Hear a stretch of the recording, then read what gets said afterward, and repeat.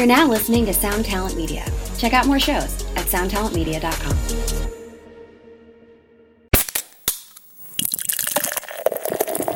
I've never been a drinker.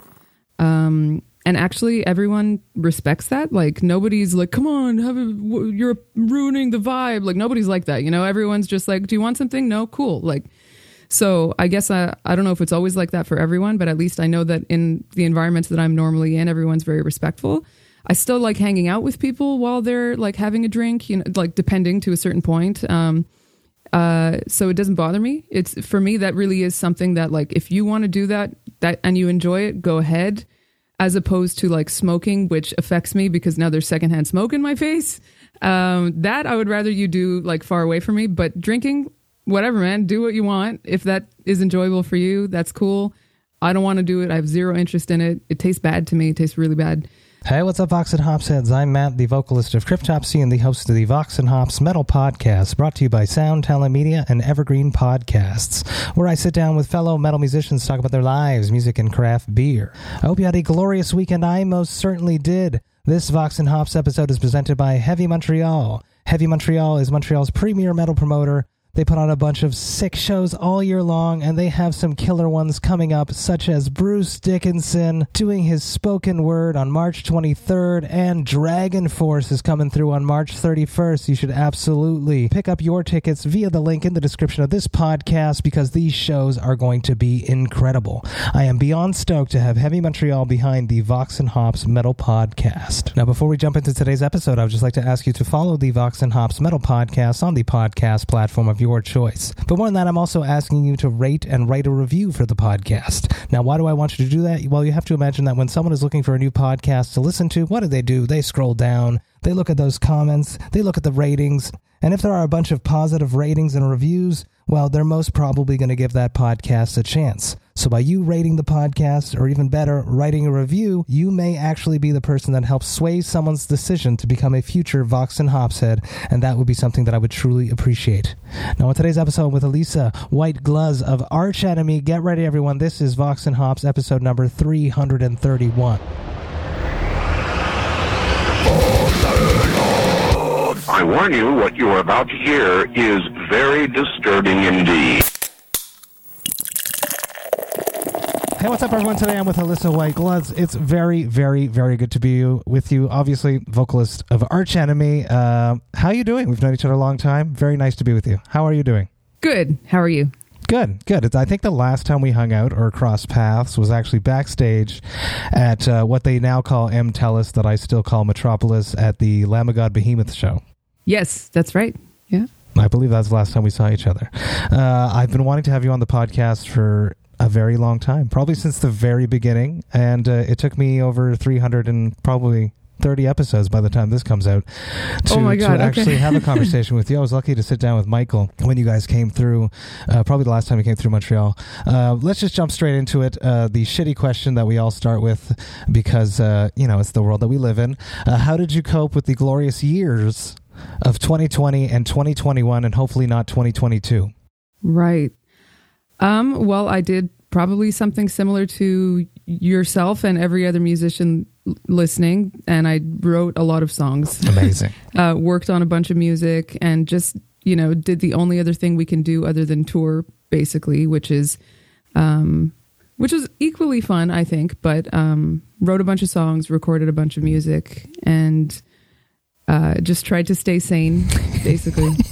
Tried is the operative word. Is that something that's mandatory for you, writing not while on tour? Can you write on tour is the question. No, I am so exhausted on tour. I'm like, by the time I get off stage, I feel like I just got hit by a truck. I'm exhausted. I have so many emotions and so much adrenaline, and I can write lyrics on tour, but I can't come up with like melodies or riffs or anything when I'm on tour. So talk me through a typical writing day.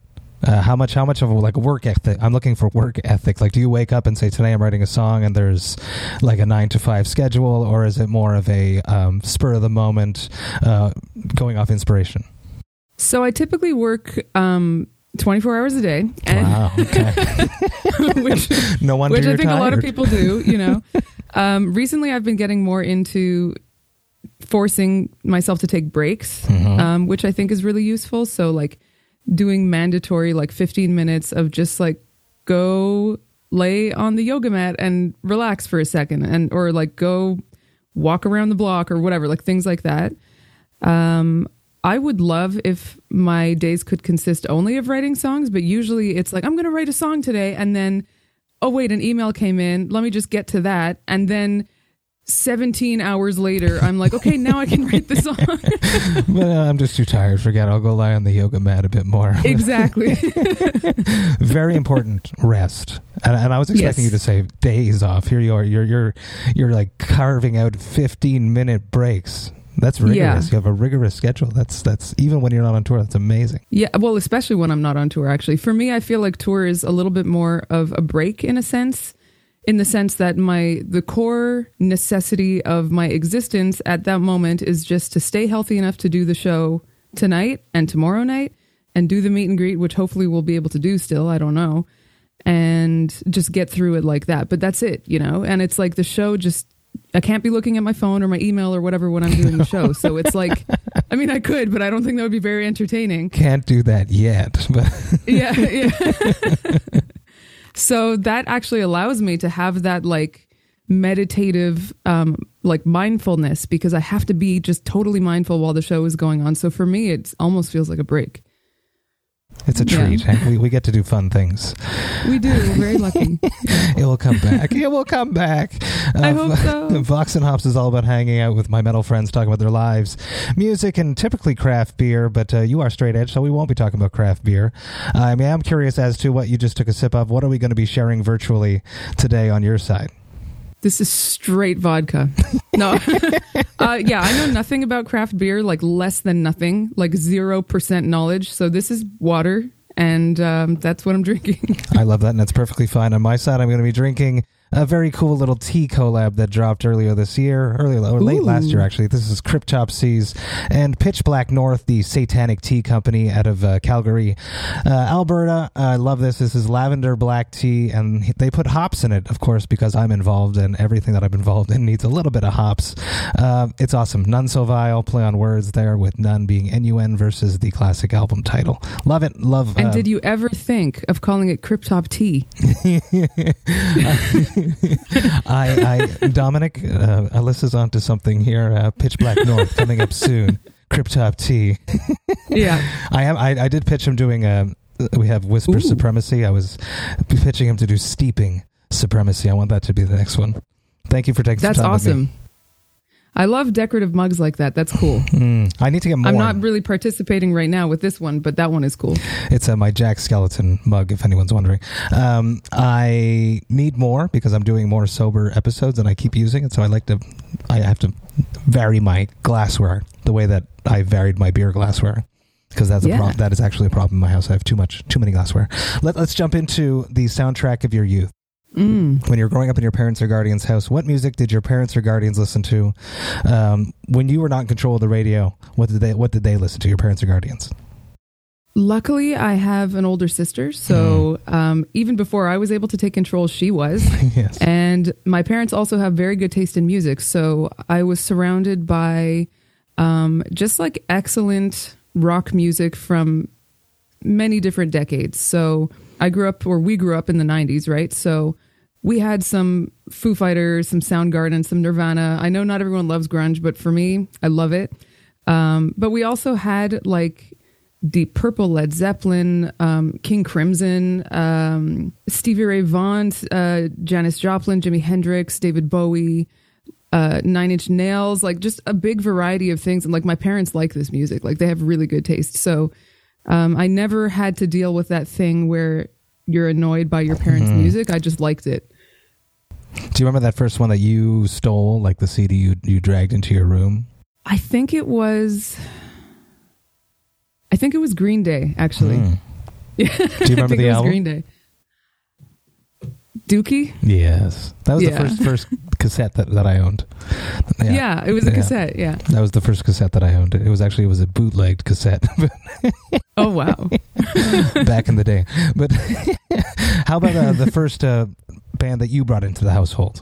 What was your first love that hypothetically irritated everyone else, but probably not because they actually like music or open to I mean, styles of music. Yeah, it's tough to say because my sister was so involved with music that she brought in so much music, and like not just the things I listed before, but also like hardcore bands and underground metal bands and things like that. Would she be the first one that exposed you to harsh vocals? It's very possible.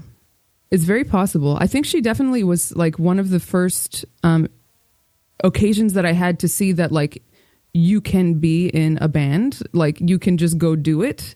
You know what I mean? Like when you see all these metal shows, like, well, first of all, I was looking at these like local metal shows, often for years before I went and saw like, you know, an international touring band.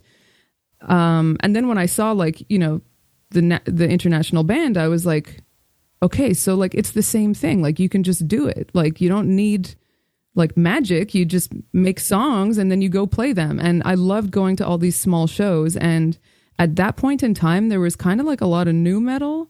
So there was like this nu metal wave kind of rolling in Montreal. And I liked that. And then I started finding like some more punk bands and some more hardcore bands. Hardcore got kind of big for a second in that scene. But yeah, I mean, I think that the first music that I brought into the home that maybe wasn't already there was probably like some straight up metal, like Metallica type of thing. Cause that was one of the first like CDs that I had was Metallica. But, you know what? We might have already had a copy in the house for all I know. I love that. You spoke a little bit about it. I am curious. Do you remember your very first live music experience? Oh my God. You know what? I can't remember the very first one, like individually. I really don't remember. I do remember going to a lot of shows, like sometimes up to 4 shows a week. Wow. At like, Lenco, you know, like Club One and Lenco and L'Elysée and like Club One. Licks, of course, Club One. Yeah. Like, yeah, I remember going to all these places and I just loved it because also I was at the age where a lot of my girlfriends were starting to like get fake IDs and go clubbing. Mm-hmm. And I did that and I was like, but wait a second, I hate everything about this. So why am I doing this? And so then I was like, I would much rather go to this environment where there's like something I appreciate. And so I just started going to a bunch of shows alone often. And in a way that was kind of cool because it allowed me to kind of network because I didn't have like a default person to just hang out with. So I kind of had to just go and hang out with everyone there. I love that. They never returned the favor and came to a Club One gig with you? You know what? I do have a video, like a VHS tape of my first show ever at Cafe Chaos. And my girlfriends are there. Amazing. So they came to my show and they were the only ones there. So. I love it. That's my next question. Says, that first time on stage, do you remember your first time on stage? I do. Yeah, I really do actually. The VHS helps, but the VHS helps to refresh my memory, but I really do remember it. And those like 2 girls that were there are still my best friends now. And, amazing. I think there was like one other dude there. And I think I know who it was, and I can tell you off air and see if you remember this guy, but I won't say his name on air just in case. But I think that was him who was also there. And I just remember I had like really long hair, and it was red on one side and blue on the other side, like split down the middle, half. And I sang almost the entire show like in profile because I was so like nervous that I didn't like want to face the audience. Yeah. And I was just so nervous. So I sang the whole thing that way. And I still have that VHS tape. So if I can ever find a VCR, I can watch it and possibly show other people if they want to laugh at me. You have to save it because it's going to be in the biography, the biopic. 70 years down the line. You know what I mean? Yeah. The band name was this Hollow Rain? Is that the name? Do I remember that? Was Hollow Rain, yeah. I can't believe I remember that just now. Yeah. I didn't have that written down. I drew that logo by hand with a technical pen on a piece of white board from the art store, and I spent hours on that, and yeah. I love that. You know, Flo drew Cryptopsy's logo too, eh? That's awesome. Something That's about awesome. The artists. Becoming hand drawing the logo like that. It's great. Old school. Love it. Let's dive in. Straight edge. This is a sober episode for Vox and Hops, which I am very much enjoying doing recently. We can still hang out and have a chat as if we're sharing a brew, even if we're not, and I like that very much. So talk to me about being straight edge. You've basically been straight edge forever. I don't think there was ever a moment that you were ever not, if I remember back in the times that we had exchanges. Yeah, that's right. I don't like alcohol, so it's not something the same. Similarly to like, you know, what I just said about the dance clubs, like I was just like, this is not my thing, so I'm not going to do this. And so I've never been a drinker, and actually everyone respects that. Like nobody's like, come on, you're ruining the vibe. Like nobody's like that, you know. Everyone's just like, do you want something? No, cool. Like, so I guess I don't know if it's always like that for everyone, but at least I know that in the environments that I'm normally in, everyone's very respectful. I still like hanging out with people while they're like having a drink, you know, like depending to a certain point. So it doesn't bother me. It's for me, that really is something that like, if you want to do that and you enjoy it, go ahead, as opposed to like smoking, which affects me because now there's secondhand smoke in my face. That I would rather you do like far away from me, but drinking, whatever, man, do what you want. If that is enjoyable for you, that's cool. I don't want to do it. I have zero interest in it. It tastes bad to me. It tastes really bad. So that's it. That's basically it. And I also, I never felt the need to do it because I didn't see it really bringing much benefit to my life. So I just never got into it. How about the label of straight edge? Is that something that means something to you, or is it just the fact you just don't do this? Because there's a lot of people that actually it's like a lifestyle and they like to promote and live that lifestyle. Does that mean something to you in the way that it means to other people? I would say like mildly, yes. I do call myself straight edge because it's easier just to explain to people what it is. I don't 2 words versus a whole sentence. Yeah, exactly. Although I've definitely seen it like make people have weird reactions before, you know, like, you know, you say it and they just basically like the one scenario that I'm thinking of is a dude who was like, hey, can I buy you a drink? And I was like, no, I'm straight edge. And he just like took off, like just gone, which was exactly what I wanted to happen. So it was fine. But, yeah, I mean, it is a lifestyle, you know, it's like a way of, for me, just really appreciating my health and respecting my body. But I know that for other people, they're able to do that while still enjoying a beer or whatever they want to do. So I'm not like offended or bothered if someone wants to drink. I think there's a big difference between those who drink socially and those who drink in like a serious problem type of a way. Like I've definitely seen that aspect of it also, which is something I really don't like. And I wish there was a way to cure people of that type of addiction. I really wish that was possible. It is possible, but I wish it was a little bit simpler than it is. Just push a button. Yeah, or just like a diet, like something, but it's very difficult. It's not straightforward, you know? And so I really don't like when I see people I care about falling into that kind of a path. But otherwise, I mean, I definitely I connect with other straight edge people because we have that in common, but I also connect with, you know, non-straight edge people. Yeah. And we hope so. Yeah, because otherwise I would be like very alone all the time. So. How about touring? You mentioned a little bit before that you could still party with them until it becomes too much.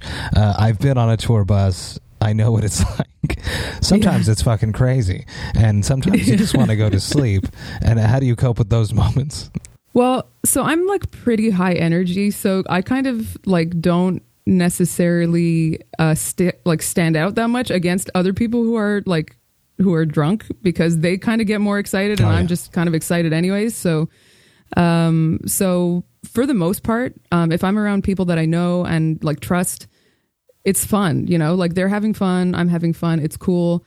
And they also, you know, I'm in an environment where everyone is a professional. So they know that if they get to a point where they're not going to be healthy tomorrow, that's not acceptable. And it's not even anyone else that holds them up to that. Like all of us hold ourselves to that standard. And they also know that like singers need a lot of rest, you know? So I don't really have any issues with anyone like being rude in the sense of like waking me up or anything like that. They also know I had really bad insomnia for a while, so it was just crucial that I tried to get as much sleep as possible. But yeah, like I said, there's some people that are like, they go too far when they're drunk and it's not cool, but that is not the environment that I'm regularly exposed to on tour. And so I'm really happy about that. That's a good thing about being at the level that you're at. You guys can have your own bus where it's your own people. Yeah, it's us. Like, we're like a family, you know, right down to our bus driver. That's like, amazing. All of us, we're like a family. So I really miss them all right now, actually. Absolutely. Yeah. Because you see these people more than you see any of your friends, really, most of the time. Exactly. In a normal life years cycle before the pandemic. Mm-hmm. I've been on buses in different situations where it's not just my band, and we're 24. Oh, I've been there. The 24 humans on a bus. Yes, I had a 27-person bus once. Oh my God! And not everyone is a part of the family. As much as you love them, they're not a part of the family, and they have their own interests at heart too. Yeah. That's like, I call that part of the job, part of the kind of paying your dues aspect of stuff, or like the growing pains. You kind of got to work through that. I think it's pretty rare for someone to just be like going from local band to like, super comfortable touring environment. Like, I think you kind of got to carve your way in there. So, I've definitely been in that environment also. And all I can say is that somebody got pissed on and it wasn't me. So I'm happy about that. Oh, shit. Okay. Woo. Yeah. Strange question, shitty question almost. Would you crawl back into a van nowadays? Sometimes I think about I was thinking about that just recently because it got so cold here. And I was like, man, I used to just like go in my jacket and boots and mittens and hat and scarf and then zip a sleeping bag completely over my head and sleep in a van in the middle of February in like the Arctic of Canada. And I was like, man, was I insane or just young? And I think it was a little of both. I feel like I'm like physically not capable of like handling that anymore because I'm old now. But if I had to, I would. And still sometimes, depending on like the routing of a tour, sometimes it makes more sense to take a van. So we'll still like do that sometimes. A sprinter thing. But it's no joke, touring in a van is tough. It's hard work. It's really hard work. And American bands, like bands from North America, do it more than bands from Europe, and they do it for a lot longer than bands from Europe. And it's really no joke. So like, I have a ton of respect for anyone who has done that or is doing that now, because that's not easy. It's you have no personal space. You have no personal space. You have no bathroom. You have no bed. You can't stand up. You can't. You put your bag somewhere, and then it's not there anymore. You know what I mean? It's like, but that's where I put my bag. Yeah, totally. You're completely like at risk and exposed, basically, to everything. And that is like real dedication, And so I think that is. I'm glad that I did that for so many years, because it allowed me to teach myself that I really wanted to do this. Like if you're willing to go through that, you have the right attitude. So Absolutely. Yeah. Let's jump into Arch Enemy, new material. 2 singles have dropped so far. Sorry. Deceive Receiver and House of Mirrors, both bangers. House of Mirrors, the chorus section, has a sort of like a scream with a note on it. Yeah. And I like that. And I think it's an interesting new voice for you, almost, I want to say. I'm not sure if you've used that elsewhere, but I really enjoyed it. Let's talk about new stuff. There's new things happening. Is this leading up to a new album? It seems to be a big build-up, but I don't blame you guys with the pandemic and the uncertainty of when you can actually get out there to push an album properly. So you've been pushing this for probably 4 months up to now, and by the time this episode comes out, it'll be even longer. So talk to me about the build up towards something new. Yeah, so the way that people consume music is changing. The world is changing, and we feel like, I think probably every band feels, that a song is a huge accomplishment, and every song deserves to stand on its own, and it deserves, focused attention, because that's what it gets when we're writing it and recording it. So we wanted to kind of like approach releasing music in a different way and showcase individual songs on their own and let them kind of stand on their own 2 feet. So like you said, so far we released Deceiver Deceiver and House of Mirrors, which are 2 very different songs, and both of them were very well received, which is awesome because we were working on this really hard through the pandemic so far. And we plan on just kind of like presenting our music to people in this kind of like new approach. For me, it feels really cool, and I'm sure that like you can relate to this, but I feel like when we play these songs live, like people are going to know these songs now, you know, like rather than it just being like one of the songs on the album, when we play it live, like they're going to sing it back to me. They're going to know the words. And that's exactly what I want at every show. So yeah, we're kind of just taking like a little bit daring, but new approach to releasing music. Is this leading up to more singles in this approach where it's spaced out every few months? There's a new single that's eventually going to go onto an album, or is it just going to be singles that are going to be paired together, or is it singles that are building up to a whole new album with whole new songs? What's coming up?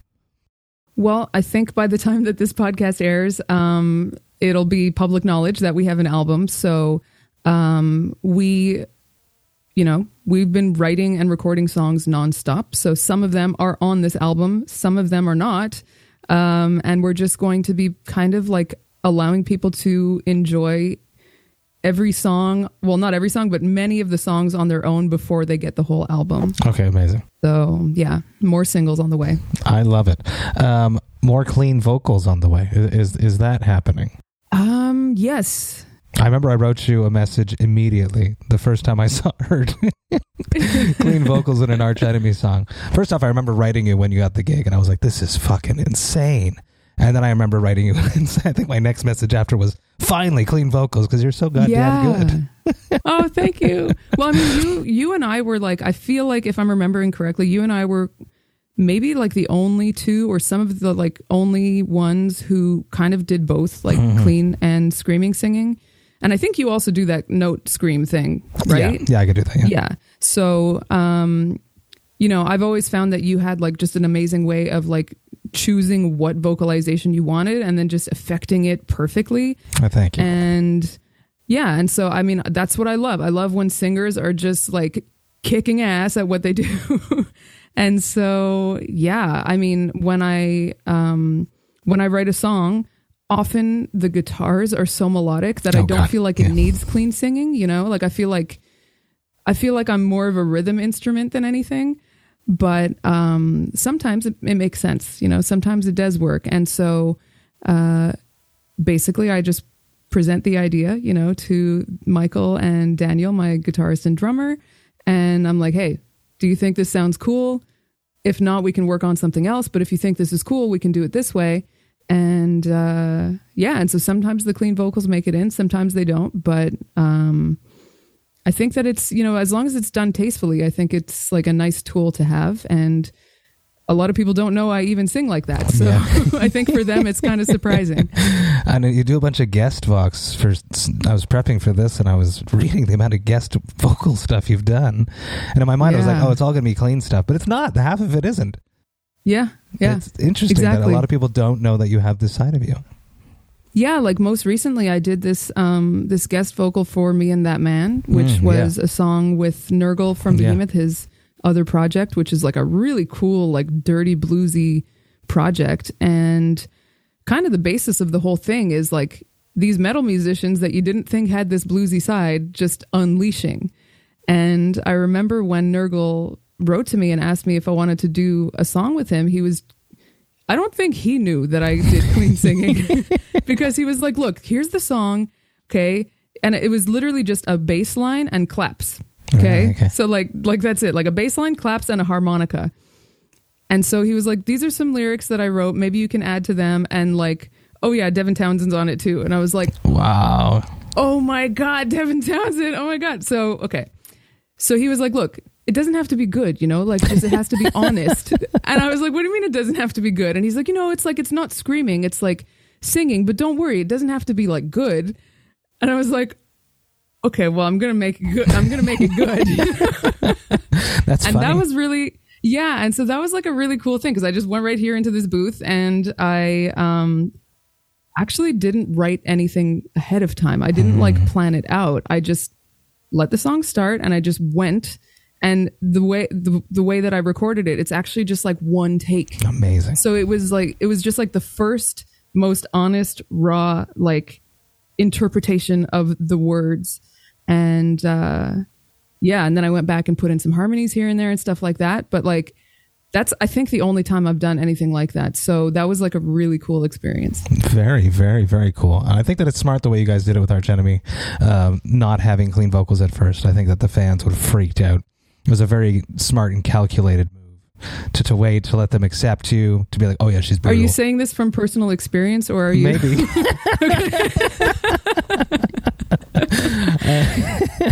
Maybe.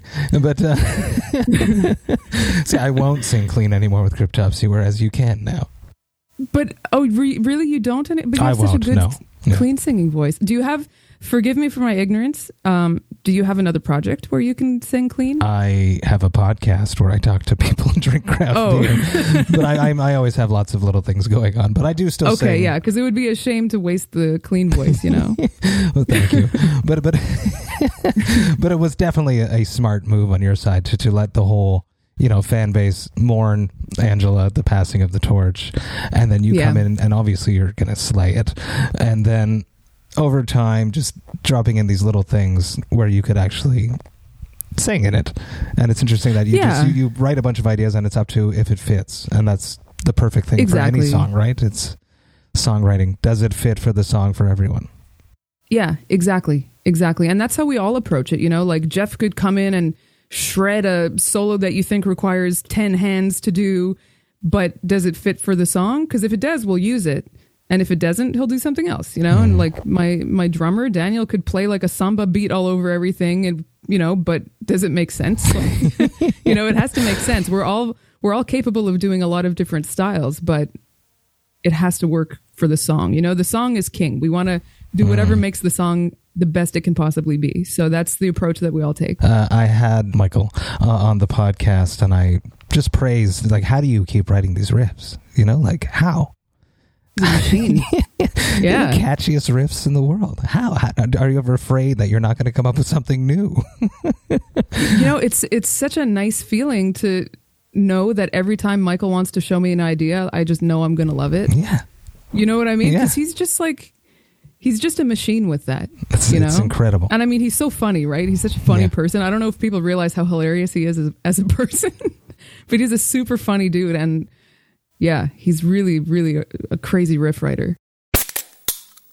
Hey, what's up, Vox and Hopsheads? I just want to take a little moment about Cryptopsy's upcoming tours. That's right, I'm talking about the Scream of Perseverance tour and our headliner dates that coincide with that tour called As Summer Burns. The Scream of Perseverance tour is kicking off at the end of May and runs all the way until the end of June. We are supporting the mighty Death to All. We are going all over the United States, and we are hitting some of Canada. So excited to be honoring the legendary music of Death alongside amazing musicians that performed on these albums. Even more stoked to be doing some headliner dates in some cities that I've actually never played in. If you are planning to come to any of these shows, you should definitely grab your tickets by going to voxandhops.com/summer, and you will be able to grab all of your tickets there. That's voxandhops.com/summer. Do it, people. Come hang out with me. Enjoy life, metal, and craft beer in your hometown. Come to a show. We're going to have a great time. Now, enough about all of that. Let's get back to the episode. Let's talk about Montreal. We're both from Montreal. Prolific city. This is a Heavy Montreal Presents Vox and Hops episode. I was curious before sitting down. I was like, why do you still live in Montreal? With the band being everywhere. Yeah. California just sounds better for some reason. I don't know. You know, it does until you realize that, like, it's on fire and it's really far from Europe, like really far. Like you're adding 6 hours to that flight. So, you know what? I almost feel like I don't live in Montreal anymore because I really do not spend a lot of time here. I'm here right now, and to be honest, coming back, I had like a lot of anxiety, just because like the restrictions are so crazy sometimes, like just right now with COVID and everything. And I think 2020 kind of, unfortunately, kind of tainted Montreal for me. I love it. I think it's an amazing city. I think it's beautiful. I've grown to appreciate it a lot more. With the lockdowns in 2020, I found myself exploring Quebec. Like, have you ever been to like Saint Flavie? No. Like, you know, there's like some weird little towns all along the river and like the St. Lawrence River. But it's beautiful. Like, it's stunning. Like, it's so beautiful. You'd think you were in like Finland or something. Like, it's just gorgeous. And so I really grew to appreciate Quebec. And I also fixed up my old bicycle and went on like 6-hour bike rides every day. Amazing. Like around Ile Sainte-Hélène, which is where they have Heavy Montreal, and like just amazing, like these crazy bike rides. Like, we have this glorious river that I just feel is so beautiful and so amazing. And we're just like this little oasis. We have Mount Royal. We have like, it's a beautiful city. It's full of culture, Place des Arts. Like, it's a great place to live. But for 2020, I was all of a sudden taken from, you know, the past 10 years of my life, which I would spend maybe 2 months in Montreal per year, to spending 12 months in Montreal. And not only that, but the US border was closed. So I was separated from Doyle, which is my boyfriend. So I was like feeling pretty isolated. And actually, that's when I wrote House of Mirrors, which is that's the sentiment that went into that song. And which is really cool that I've noticed that a lot of my fans picked up on and wrote me messages about. So that was like really cool to see that it translated. But yeah, I mean, California sounds better. You know, I lived in Germany and I love Germany.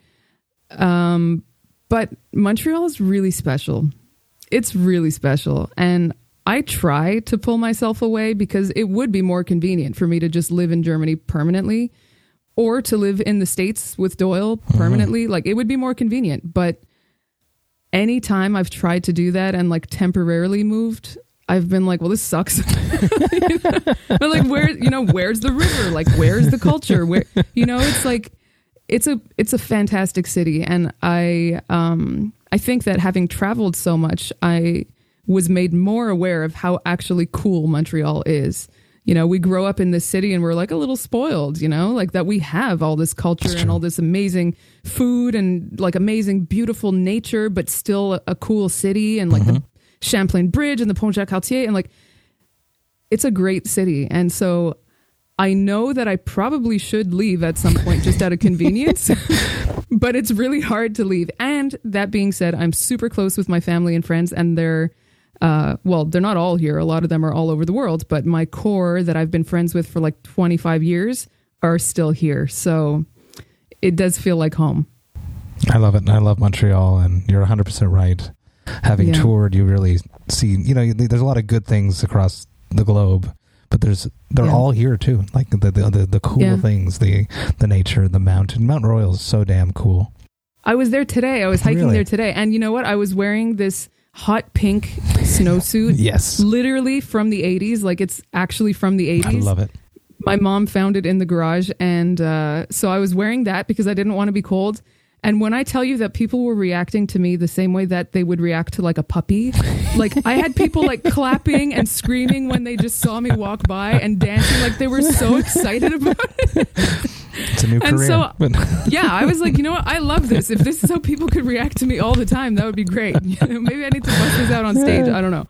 But the whole outfit just really made people happy. And yeah.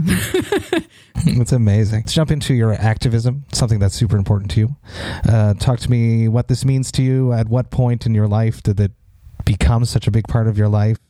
And what message do you want to send to the world through your activism? Yeah, so I think actually now more than ever, it's super important. Clearly, we're in a pandemic. I think you might have heard about this. Really?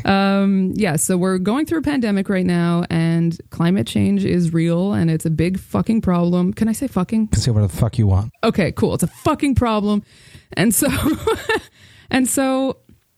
you know, I've been vegan forever. I've been vegan since I was a teenager. And I've been doing this kind of activism thing this whole time, also going to protests and doing marches and giving speeches all around North America, actually, and sometimes in Europe also. And I just figure if I can use whatever spotlight I have to draw attention to something that's like actually really important, I have to do that, you know? I don't necessarily like crave attention as a person, but I know a few subjects that need the attention. So if I can direct the attention to that, just to even create awareness, just so maybe people are like, oh, well, what's that? And then maybe they look into it and maybe they think I'm stupid or whatever, but like, at least now they're aware of it. And so for me, that's super, super important. It's insanely important because veganism is something that encompasses so many different aspects. So it's obviously animal rights is a huge part of it. And for me, that's really important. I know not everybody cares about animals, but like most people do. You know, nobody really wants to be like the asshole who hates animals, you know? So animal rights is a huge part of it, but also like the impact on the environment and the climate is huge. And the impact on just your own health is huge. So I just want people to be aware that there is a solution out there that kind of actually solves all of those problems. And it's called veganism. And if they're willing to give it a shot, that's amazing. They won't regret it. And I also just want to clarify because like social media has brought a lot of attention to like animal activism and the vegan movement, but it's also brought a lot of attention to like a bunch of other random like trends and things. And this is not one of them. Like this was going on a long time ago. Yes. I've been vegan since the 90s. Like this is not new. It might be new to see it on this platform and like see it presented in so many different ways. But I also think that's really important. Like it's important for people to see like representation, you know, like they'll see like, oh, well, actually there is a dude who's really ripped and he's vegan. So I guess it's possible. Or there's a girl who has the style that I like and she's vegan and she's not compromising her style. Or, you know, like there's this athlete in, you know, this amazing professional football player and he's killing it and, you know, winning every game and he's vegan. And, you know, I think it's just really important to have that kind of representation out there so that people know that you can do everything that you want and you can do it in like an ethically sound way. So it's very important to me. I love it. Jess and I have been vegan since 2017, actually. Started off as slowly cutting until 2017. We watched one too many documentaries and that was the end of that. There's a lot of really good ones out there for that. Yeah. Yeah. I was lucky when I started becoming a vegan. Touring was easy. When you started, it wasn't it wasn't as many options in every city as for myself when I started later. Yeah, I mean, I used to, but it was still doable. You know, I used to take a cooler and we had the cooler in the trailer. Amazing. And I would go to the bar every night at the venue, you know, nice. And I would ask them for ice to fill up the cooler. So I would empty out the old ice and put new ice in the cooler. And then I had like plastic bags, like grocery bags.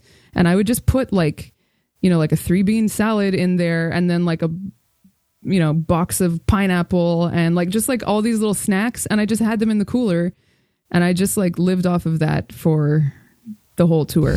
And I also had this really cool like pasta thingy, like this kettle that you can just plug in and it boils water, but it's like a bowl. So you can put pasta in there and like make pasta. That's amazing. And so yeah, I was like next to the stage sometimes while the other band was on, just like making pasta. It's like me with my smoothies, yeah. Let's dance into Patreon. You're killing it. I remember when you launched it. I remember knowing that you would do well.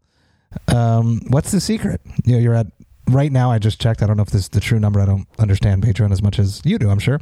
You're up to like almost 500 people. It's amazing. Yeah. What's the secret? I guess just like create what people value, you know? And so the reason that I love Patreon is that it's very encouraging as an artist, as you know, to have that feedback from people, which is directly saying like, I like this, make more of this, you know? And Patreon allows allows the fans to be like, you know how much I like this much, and they can put a dollar amount on it. And so in the past, fans were like, well, I'll buy your merch and I will buy a ticket to your show And that is how I'm going to show you that I appreciate what you do. And that's still an amazing way to show that. But now we don't have shows, right? Like, hopefully not for long, but for the time being, there's no shows, at least not here. And there's only so many t-shirts you can buy. Exactly. So it's a way to be able to just really support artists that you love in a meaningful way that allows them to actually reinvest that and make more of what you love. So you're basically like funding your own entertainment in a way. It's amazing. And yeah, and it's just like it really makes sense to me, because the amount of times that I've heard a song or seen a painting or something that I was like, wow, that hit me, like that really worked for me, and been like, how do I thank you for this? And, you know, like, it's easy if it's like a street musician, you can put $5 or whatever in their guitar case. But when it's digital or it's online, you can just like leave a comment saying you like it. But like, in order for people to make music, as you know, it costs hundreds of thousands of dollars for dozens of people over years of their life. Like, it is expensive. It takes up a ton of time. It takes a ton of like emotional concentration to make it happen. And it's actually, the current model is that we do that for free. You know, like, we're like, you know, you've worked a ton of jobs in your life. I've worked a ton of jobs in my life. I never like went to work at Second Cup at Square Victoria. Yeah, that's exactly what I was thinking about. Yeah, I never went to work there just to not get paid. You know, the most I've ever worked to not get paid was in music. Because that's what we all do. For like the first 13 something years, I was paying. I was going and picking up that Second Cup job to take the money to put it into the band. You know, that's how you do it.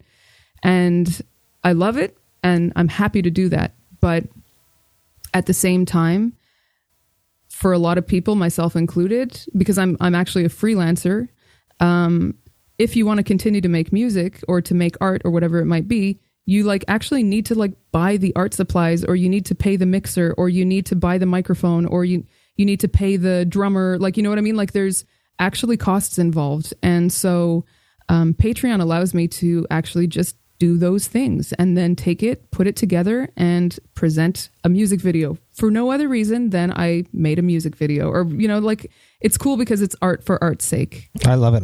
And are you prepared? I know that I'm prepared when I go back on tour. I had the podcast before the pandemic really hit, but it's really blown up since the pandemic has started. So I know that I'm going to go on tour and I'm going to get hit up by a bunch of people in each city that are fans of the podcast, that I know, that I've exchanged comments with. Are you prepared to meet your beastlings on the road? Because they know you very intimately now. Yeah, and actually, luckily, I started the Patreon about 6 months before, or a little like 7 months before the pandemic hit. So I was actually able to meet a lot of these people already in North America and in Europe at the meet and greets. And yes, I really love doing that because I know their name. You know what I mean? Like, I know them by name, but I don't necessarily know them by face all the time. Yes. I mean, sometimes we do have like one-on-one chats, or they'll come on the screen during a live stream and then I can see who they are. But that allowed me to actually really put a face to the name. And I still remember them all like perfectly. Like, I remember who Cedric is. I remember who Francis is. I remember all of them. And when I see them, I'm going to be able to be like, hey, what's up? What's up, Danny? Like, you know, I know what they look like. And so for me, that's really cool because it's also, and I don't know if you still have this, but you know, that feeling of like your first few shows when there was like 10 people in the audience just staring at you unimpressed. I still have that fear, you know? And so it's nice to be able to go on stage and see familiar faces in the audience and know that they love it. The support crew. You're still standing sideways at Cafe Chaos. Exactly. That's still me. But you have been releasing, you did a few videos, and you've been doing the songs of the seasons. Just recently you dropped Folie à Deux. Lots of clean vocals. It must be freeing to be able to create and to just be this other side of you that has no necessarily any ties to Arch Enemy. Yeah, it is. I mean, I love everything that I do with Arch Enemy, and like my beastlings also know that Arch Enemy always takes priority. So like if I got to do an album or a tour, like there's a chance I'm going to be like a little bit less productive on Patreon, but that's also what's cool about it. You know, like it's really me doing it. There's no like machine behind it. There's no like production behind it. It's like just me giving it to them. And so it is like really cool to be able to just put out something just for the sake of putting it out. Like there's no precedent. There's nobody reviewing it. There's no like label saying, no, nix that one. Or like, you know what I mean? Like there's nothing. Like it's just, I made this. Here it is. Like it's really that simple. Like, here you go. I made this. It's only for Patreon, right? Yeah. So actually the feedback on the first song of the season, which like you said is Folie à deux. So far, a lot of the people in the Patreon have been saying like, you should put this out publicly. You should put this out publicly, which is also so cool that they want to be able to like share it widely. You know what I mean? So maybe down the line, I would consider putting it out publicly. But as for right now, it's just exclusive songs every quarter on Patreon. So you have to be a member to hear the song and see the music video. But you can be a member for any amount. So there's like no restriction. Like you could. It's super reasonable too. It starts like at $4. Yeah, like you could put in $1 if you want. Like those are just like guidelines. But like you can really put in whatever you want. But the more like the higher the tiers are, like you get all these other cool benefits with it. And so the song of the season is cool because if you are a member of like the top 3 tiers, not only do you get like a bunch of stuff, like, you know, like we do a video, we do a virtual signing session, we do a virtual meet and greet. I write out lyrics by hand and ship them out. That's exhausting. I have the worst handwriting. Oh, I'm a kind of a calligraphy nerd, so I'm kind of proud of my handwriting. But I write like so infrequently that when I have to, my hand aches. I'm so out of shape.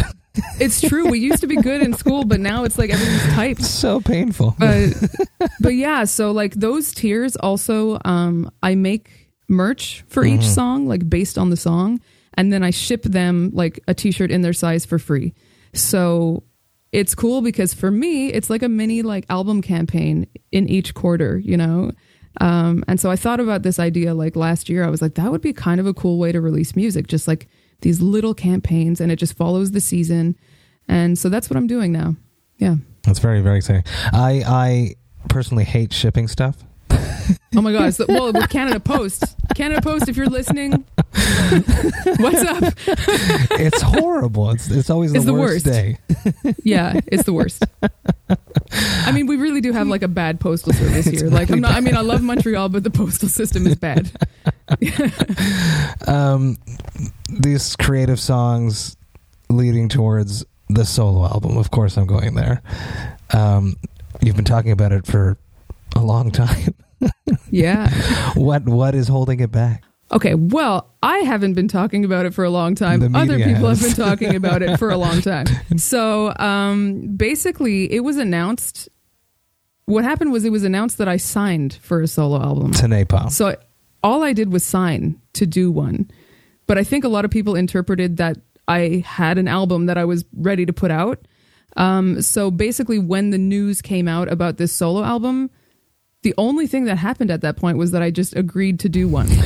Okay. And then I was on tour for like 300 days of the year up until 2020. And so now it's done. But because now I've actually been home long enough to write the songs and get them done. And it's awesome and I love it. And that in addition to the song of the season on Patreon is like for me very satisfying, like artistically. And then on top of that, I have Arch Enemy singles coming out. So there's like a ton of music coming out.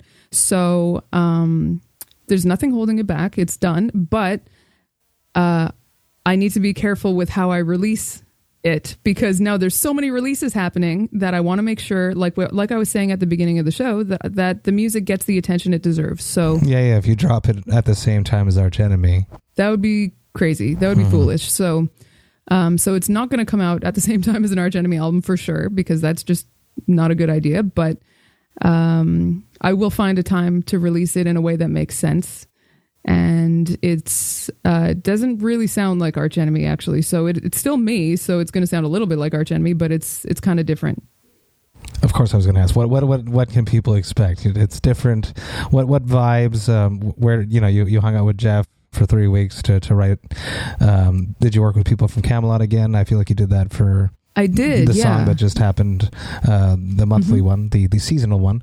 So Yeah. what can people expect? It's not Arch Enemy. It's you. What is it? I mean, I feel like it's kind of an amalgam of that like really interesting place that you're at when you're a beginner musician. Because although I'm not a beginner vocalist or songwriter, I am a beginner guitarist.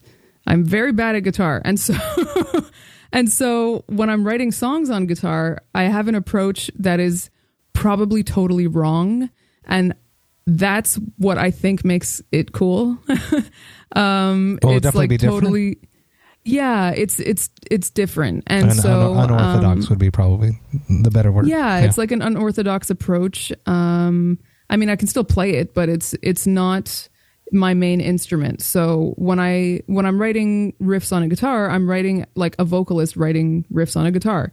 And I mean, some could argue that that's kind of how Michael writes too, actually, because his riffs are so sing-songy. But yeah, so I wrote a bunch with Jeff, and I wrote a bunch with a lot of other people, actually, which I don't want to spoil and announce No them stress. all now. Yeah. But there's clean singing, there's growling, of course, other interesting vocal techniques, like you pointed out, like with like the note screaming and some operatic stuff. And it's like a heavy album. I don't know what genre to call it. I feel like when I'm writing like our first bios for MySpace and you're like, this genre bending band is going to blow your mind and melt your face. Like, you know, It's just you, which is important for it to be a solo record. It has to be exactly you, and there's it's not just honest. producers coming It's in and telling you what to write, what you're going to be nothing at like this that. point Yeah, it's of your career. You know what I mean? exactly. It's totally like self-produced in that sense. It's honest. It's exactly what I just felt like writing for this. And so there's like some prog elements, there's some rock and roll elements, there's a lot of metal in it, obviously. But yeah, I mean, I'm really happy with it. So I hope that other people like it too, basically. Next big question is, obviously, Arch Enemy goes through touring cycles. When you drop this, will you tour the solo album? You know, that was the intention, but it's so hard to make any concrete decisions on touring now because Yeah, of course, yeah. you know, Let's say what's a going perfect on. world and there is no more pandemic and we could just go rewind 3 years ago and there was no pandemic. Right. Yeah, in a perfect world, I mean, if it made sense to do it, I would totally do it. Like, I think that the songs are cool and I would like to see them live in a live setting.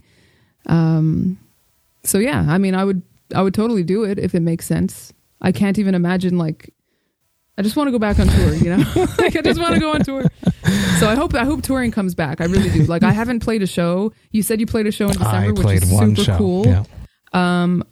I have not played a show since 2019. Yeah. Oof. So I'm jonesing. Which is we're perfectly in sync. I typically go to how have you been filling the void of performing? You've been writing a lot. Oh my God. But there's that vibe that I get it from the podcast. I sit down right here. I get those same little butterflies that I would get before I step on stage. I'm like, am I prepared enough? How's the internet going to be tonight? You know what I mean?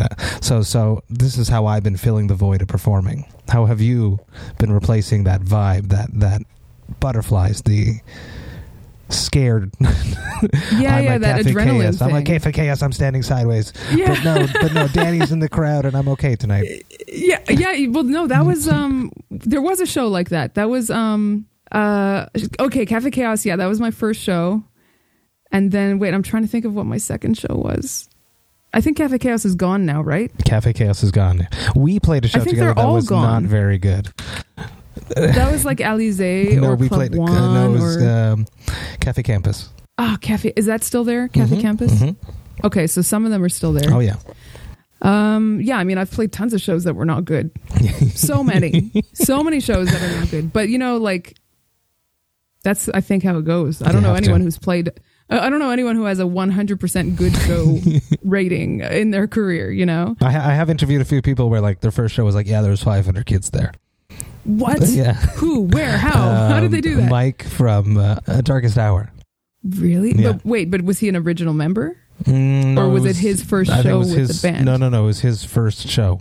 I don't even think it was with Darkest Hour. I think it was like his first show. Okay. Yeah, but they Damn, where's he from? We need that. Maybe Montreal's not that cool. I don't know. He hustled and he flyered like 3 high schools. And yeah.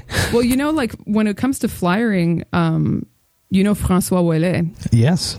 Yeah. Yeah. He helped me set up the Michael interview, actually. Yeah. And so I met him through flyering, and he's Arch Enemy's tour manager. Yeah. So that's a cool little Montreal connection also. But yeah, you asked how have I been dealing with it? Filling the void, of being on stage. Yeah, filling the void and getting that adrenaline rush. It's been honestly pretty much through releasing singles and through my Patreon page, because I do live streams there too. And I'm also like, it's so connected that it does feel like kind of like a small venue filled with, those people. So that's been really, really helping me get through it.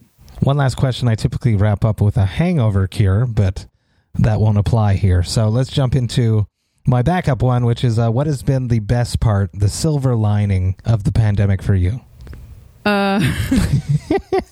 It just sucks. I want it to be over. There's no silver lining. It's all black clouds. No, I would say it's the fact that I was able to write so many songs and record so many songs. Because normally my year is so consumed with touring that is something that doesn't get to happen necessarily. Because even, like if you have 2 weeks off from tour, like it's kind of hard to get into the songwriting mode.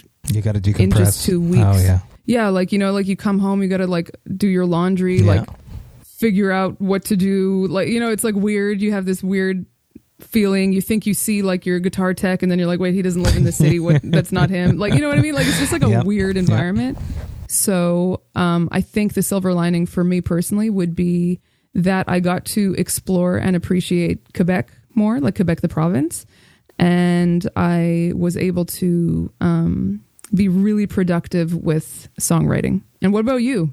I've been hammering through the podcast and very, very lucky to spend so much time with my family. 2 young kids now.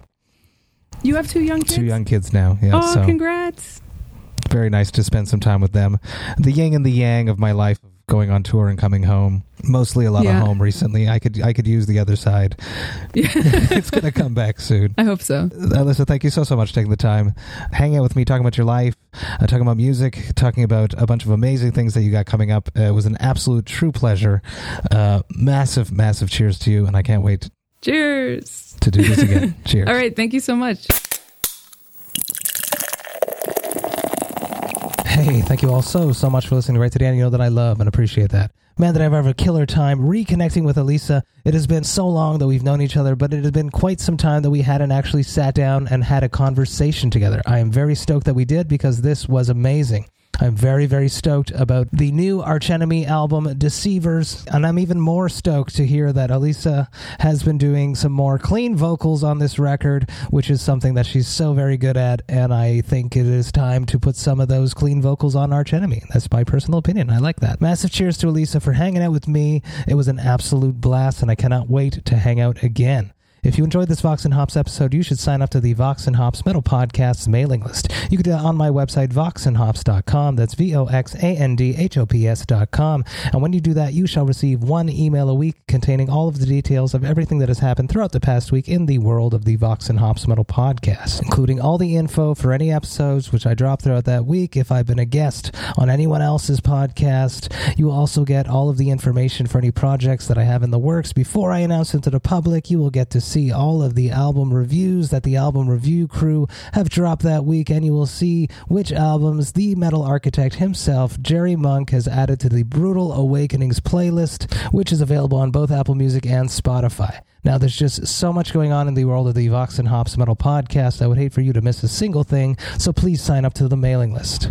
The Vox and Hops Metal Podcast is brought to you by Sound Talent Media and Evergreen Podcasts. I hope you have a glorious, glorious rest of the week. But most importantly, remember to enjoy life, metal, and craft beer. Cheers, Vox and Hops heads. Hey you, did you have any plans this year? How's that going? Did you get 2020'd? Well, welcome to a brand new podcast called 2020'd, where myself, Benny Goodman, And my good friends Corey Payson and Siobhan Cronin from the band Lost Symphony also got 2020. And since the world ended this year, we decided why not just check in with some of our friends in the music industry and see how everyone's doing. We're going to get a candid look at life on and off the stage, as well as the mindset of some of the most successful people in the entertainment industry. New episodes drop every Sunday and Wednesday at 9 p.m. Eastern. And you can listen at 2020-d.com, soundtalentmedia.com, or on your favorite podcast app.